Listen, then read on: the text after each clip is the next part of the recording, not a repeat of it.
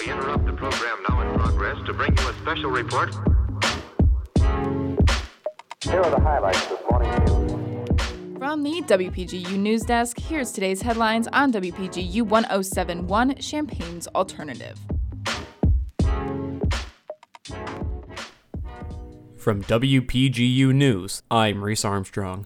It's Wednesday, April 22nd, 2020. Our top story today. The United States Senate approved a $483 billion coronavirus aid package yesterday after Congress and the White House reached an agreement on financial support funding. Despite reservations from Republicans on the Hill, the measure passed unanimously after it received support from the president. The bill now goes to the House, where a vote is slated for Thursday.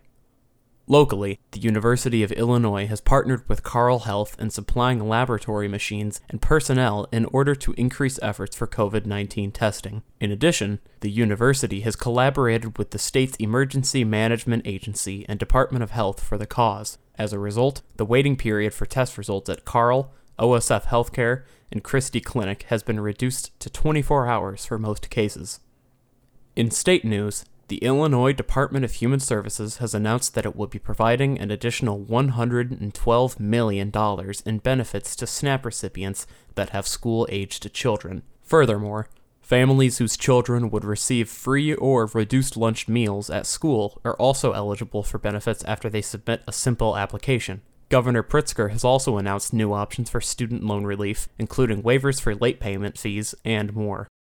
Nationally, President Trump said he plans to sign an executive order temporarily suspending all U.S. immigration in light of the coronavirus pandemic. In a tweet early Tuesday morning, Trump cited job security and protection from the virus as reasons for the suspension. The administration has not yet specified the details of the order, which is currently under review by the Office of Legal Counsel.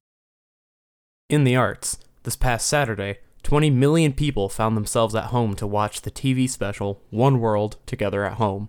During the 8-hour live stream event, artists like Lady Gaga utilized their home studios to record and perform for their fans at home.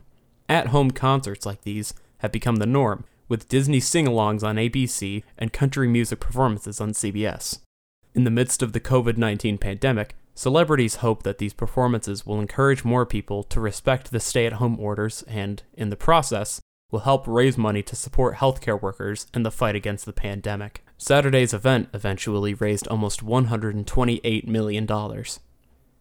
Our broadcast today was brought to you in part by Bailey Apartments, family-owned and operated since 1969. Apartments so close to the engineering and computer science buildings, it takes less than 10 minutes to walk to campus. BaileyApartments.com.